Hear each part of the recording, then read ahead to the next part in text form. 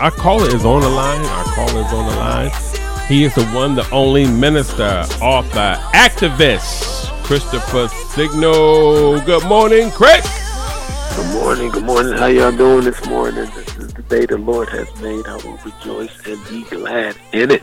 Amen. How are y'all doing this morning? Oh, we good, man. How are you doing? Oh, man, we just keep it moving, man. There's so much going on, man. I just learned to keep the wheels rolling. This is me and Chuck this morning, Chris. That's it. That's cool. They say, y'all riding a two-man party, right? Yeah, man. Amen, bro. But we're so glad that you're here with us this morning, man. So, a special segment, man, that we wanted to actually go over. You and I were talking week before last, and it came up in regards to Dr. King's letter. But I'll let you take the lead. Go ahead, sir.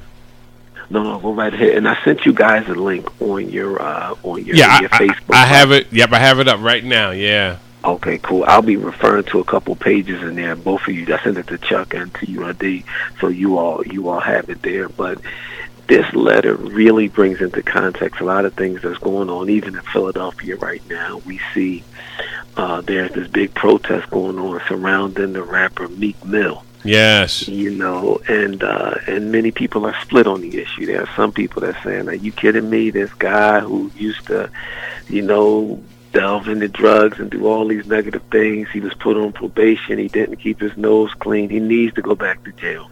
Then there's another part of the community that says, well, yeah, he did make mistakes, and yes, he did mess up and do things wrong.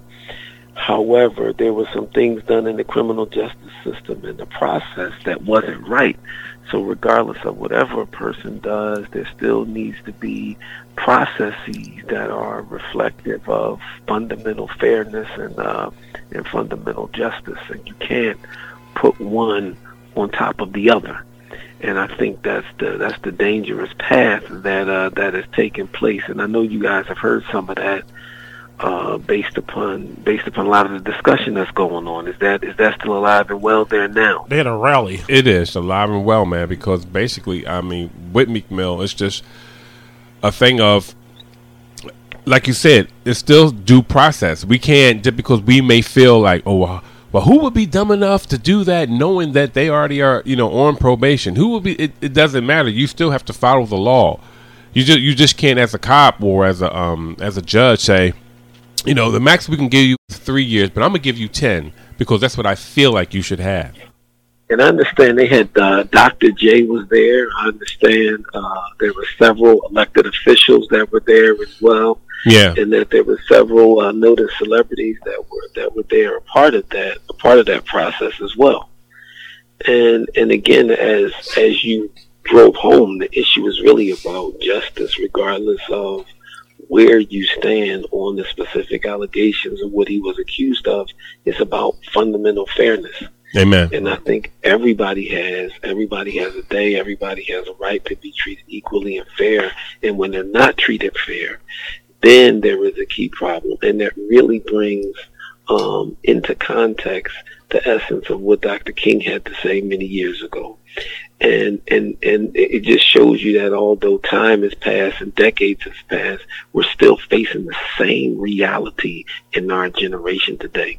So Dr. King was sitting in the prison in 1963 in Birmingham, Alabama, and he was going into one of his campaigns. What he did, a lot of people really didn't know what Dr. King did. He had a civil rights organization that he was over called the Southern Christian Leadership Conference.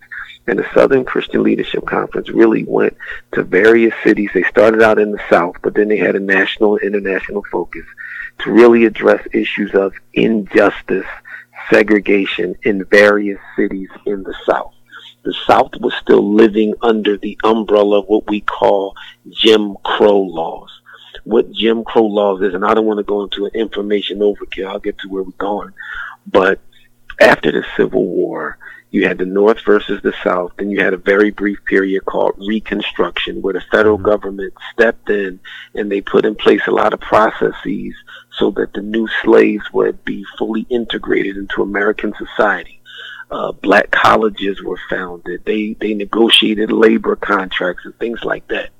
Well, after Lincoln died and another president came in, Johnson, they moved to now the federal government moving away from the South. So although slavery was abolished, although there was a 13th Amendment that abolished slavery, many states in the South passed legislation that still segregated. That body of laws that was passed in the South that still put in place segregation was called Jim Crow laws. And those laws kept the federal government out and allowed many states in the South to get around integration by passing their own set of laws. So Dr. King was alive during the time where Jim Crow laws were alive and well in the South. So his organization sought to combat those and fight those through a practice called nonviolent direct action. Nonviolent direct action, or civil disobedience, is when you go into a city and you deliberately break an unjust law to bring national attention, to show that it was unjust, and to stir up conversation and tension to get people involved in that process. So that was his strategy. So now he's sitting in this prison in Birmingham, Alabama, which he was incarcerated many times for deliberately breaking laws. And he writes a letter rather that illustrates the state of the campaign and where are things at. Now, what makes this letter so pivotal and so transformative is he's very candid now. He's very candid in pointing out what the concerns are in the African American community, and he's fighting against many people that are using the same argument that you hear today. Well, I think what's going on in the South is wrong, but I don't like the manner in which you're fighting against it. Yes, we believe it's unjust, but we don't believe in breaking laws. It was this idea that, hey, yeah, there is a problem, but we don't like the way you're handling it, so I'm going to spend all of my attention fighting against how you're fixing the problem as opposed to the problem itself.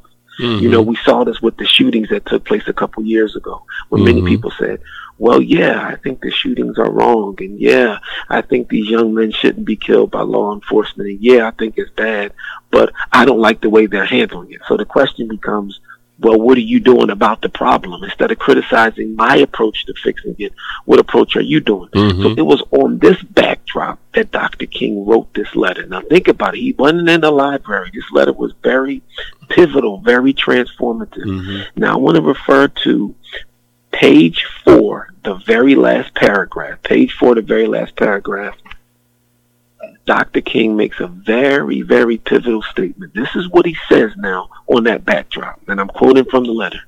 He says, I have almost reached the regrettable conclusion that the Negro's greatest stumbling block in his stride toward freedom is not the white citizen counselor or the Ku Klux Klaner, but the white moderate who is more devoted to order than to justice, who prefers a negative peace, which is the absence of tension, to a positive peace, which is the presence of justice. He's saying, I'm in the South fighting against nonviolent direct action, fighting against the Ku Klux Klan, but they're not the problem. He said the problem is many other believers, both Jewish and Christian, who will sit back and not do anything about the problem in the name of being moderate. And many people will say this is the challenge today.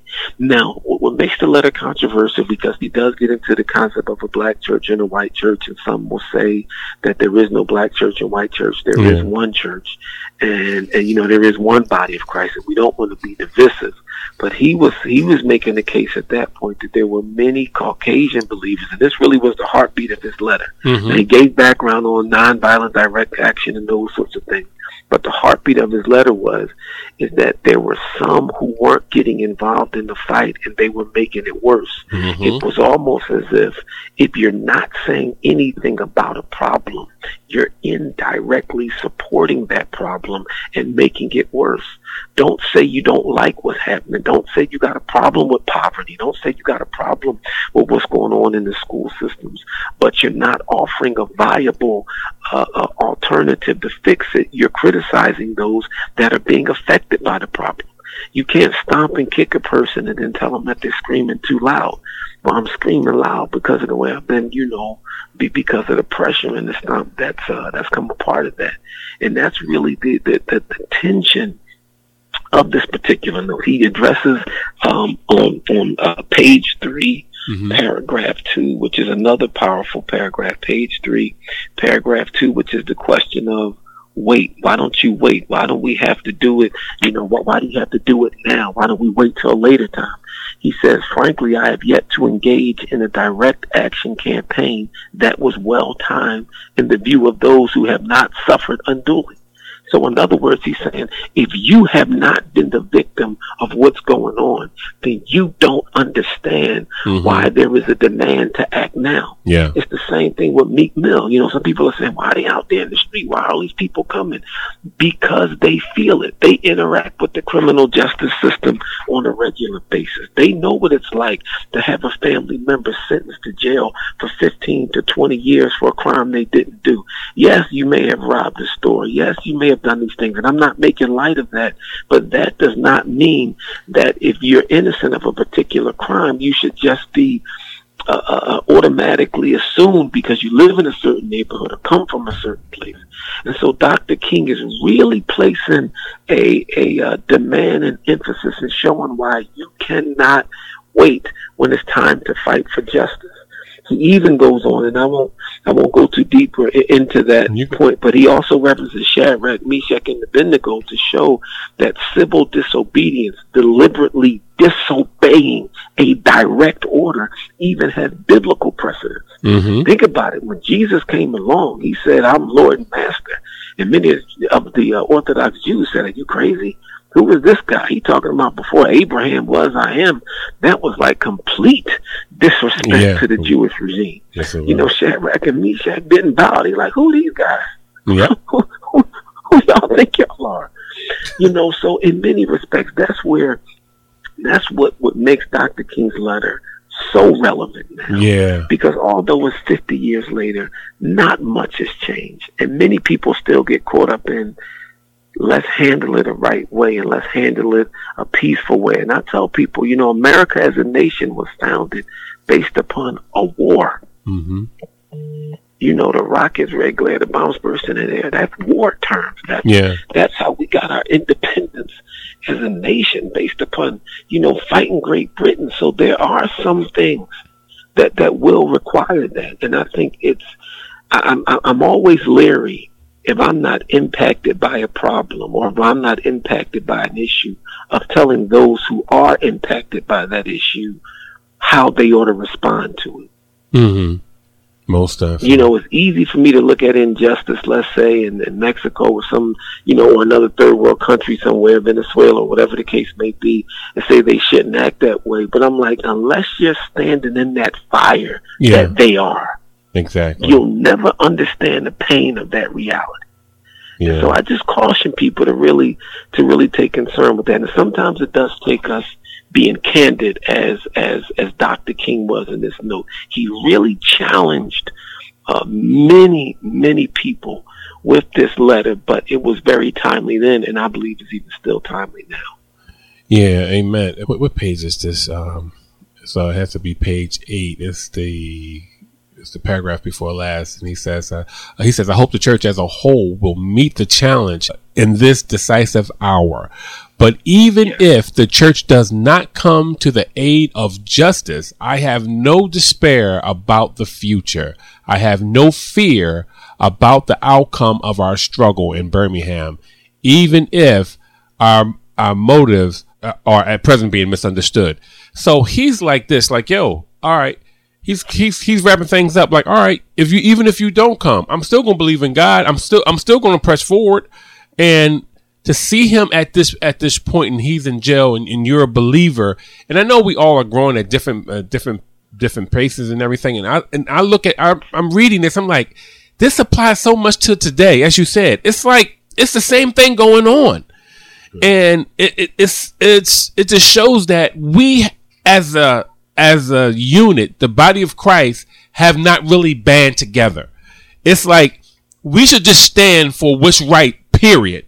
and let the chips fall where they may. Just like they said, well, you know, Meshach, Shadrach, and Abednego, and David, not David, I'm Daniel. They all served. Yeah, they all served, but they made it like this. Yeah, I served, but let me tell you something. We ain't bound down. I still don't agree with you. Right, it's like the unjust stuff we're not going to do. Exactly. But today we don't do that. We just be quiet. Like, I'm gonna be quiet on this though. Like, I'm gonna serve under this regime of Republican, Democrat, or Independent. I'm gonna be a right wing, conservative, ultra conservative. I'm gonna do all this, but I'm still, you know, and I'm not going to say anything about injustice.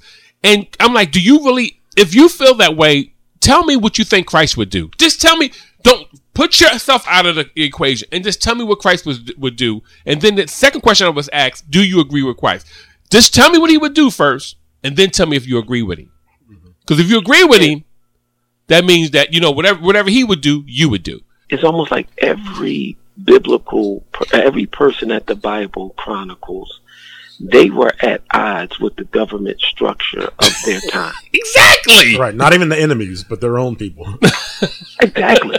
It was like they were ostracized. I mean, look at what Moses did when he came back down from from being in the presence of God. He said, "What y'all doing?" Right. You know, and it's almost like we've lost that sense of ministry and lost that sense of reality, and don't really understand.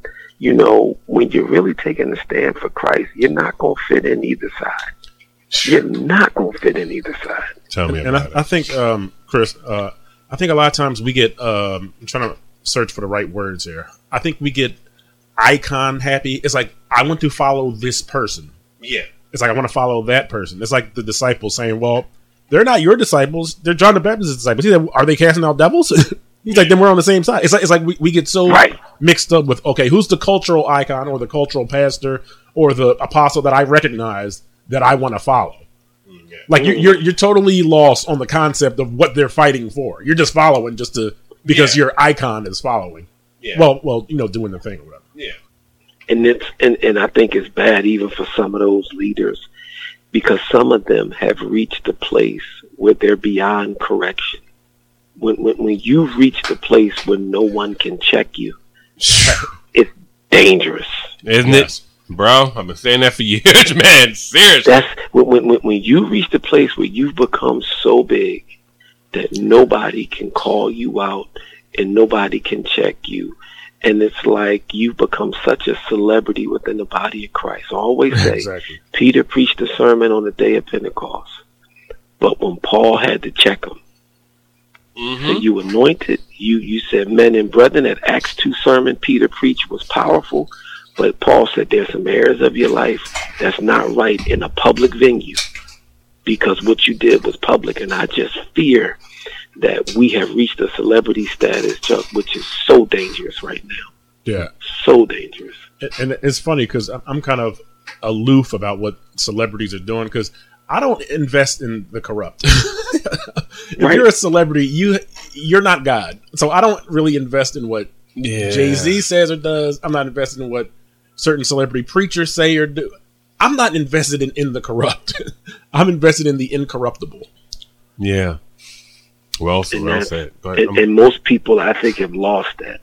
They wanna keep up with the Joneses and hear from this person and be a part of that person. I think it's that human desire to be accepted and the human desire to be a part of something and not really seeking God for his purity. You know what I mean? And I think it's very dangerous. This is a very dangerous place.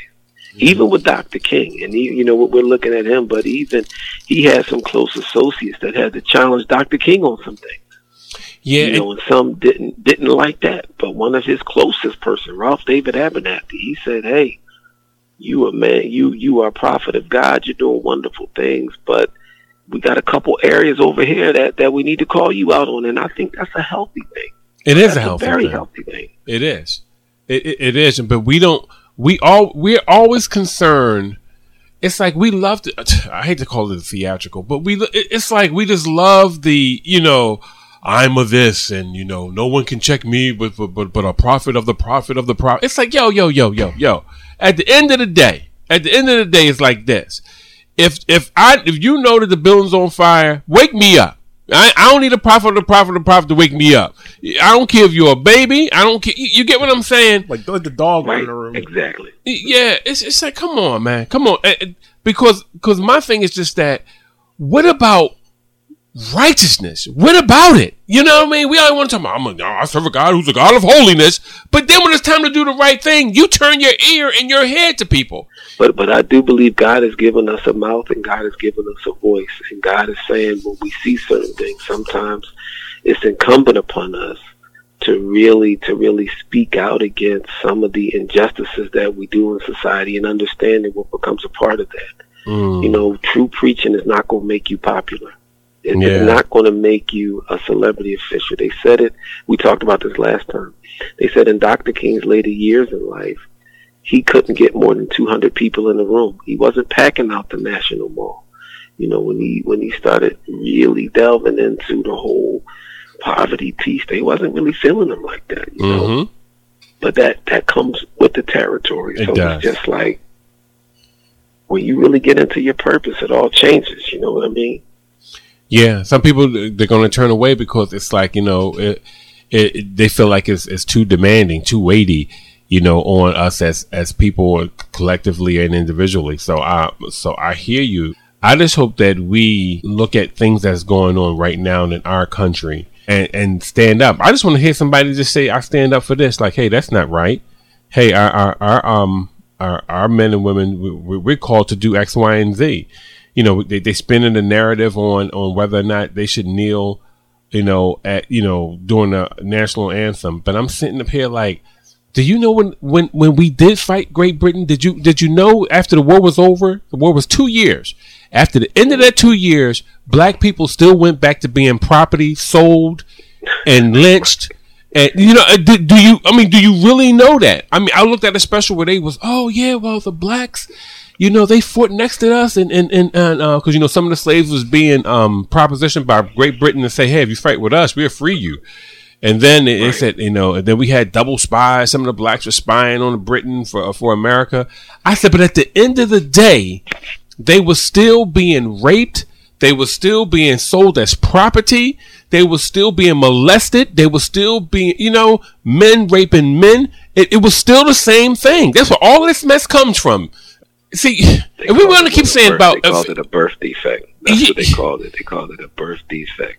Great, it's some greatness, but some fundamental flaws. That's exactly what it is. Yeah, and one guy said, you know, they had quote one special I watched. They had a slave who they quoted one of the slaves and said, you know, I'm like Joseph. You know, he wasn't mad at his oppressors after he got out of jail. He was. I said, let's talk about Joseph. All right. Joseph got out of jail. I said, all right, after slavery was about, let me ask you what, was Joseph put back in the chains? Was Joseph still being hanged and lynched and lied to for years after? No, he was put on the throne. That was totally liberated. Exactly. He was liberated. Exactly. It was totally liberated, man. And so for you to say that as a comparison, I understand where you're coming from the perspective of being the slave and not trying to carry that burden on with you the rest of your life. But at the end of the day, you keep trying to make us like we did something wrong. You are the oppressor. So tell me, what did the slave master have to say? What was his mindset? Because we was only free on paper. You get what I'm saying? That freedom really wasn't freedom because we were still being beat. They probably took all their clothes away saying, I own this, I own that, get out of here. You know what I mean? It'll work for me for a penny a day. Who knows? Who knows how it went? But I know there wasn't no nice and kind hearts down there because that's where Jim Crow was birthed out of. Right. So I know nothing was great coming out of there. So when we really are ready to really, really talk about it, and really swallow it and move on, I said, at that point, I'll be ready to, man. But until then, man, I just have to look at it last. You know, I have to follow the Holy Spirit. A lot of this stuff is nothing but smoke and mirrors going on right now in America. But that's all it is. That's exactly all it is. Yeah, and I don't want it to be where... Chris, thank you so much for doing this, man, because it's so much... We'll definitely do it again, absolutely. All right, man. Hey, love you, dude. All right, Chris. Love y'all too. Y'all have a good day, all right? God bless.